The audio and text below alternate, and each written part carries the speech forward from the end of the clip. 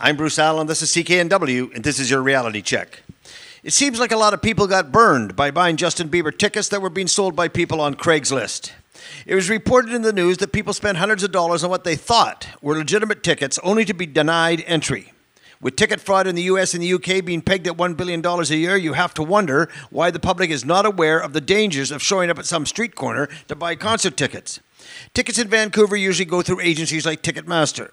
Ticketmaster sells tickets at face value. And yes, sometimes legalized scalpers end up with tickets that they've bought by an army of bots, which is short for robots and is a program that operates as an agent for a user or another program or simulates a human activity, like dialing in for Justin Bieber tickets, or by people with tickets selling them to legitimate ticket resellers like StubHub or Vivid Seats or even Ticketmaster Now.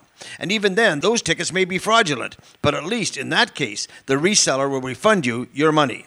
So be warned. If you can't get tickets when they go on sale, don't look for them outside the venue from some weirdo in a trench coat. And forget Craigslist.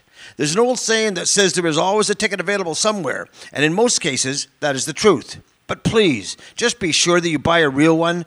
Also, when you buy tickets late, they're usually really expensive. If you're willing to pay, deal with a legal reseller. Chances are you'll get to enjoy the show.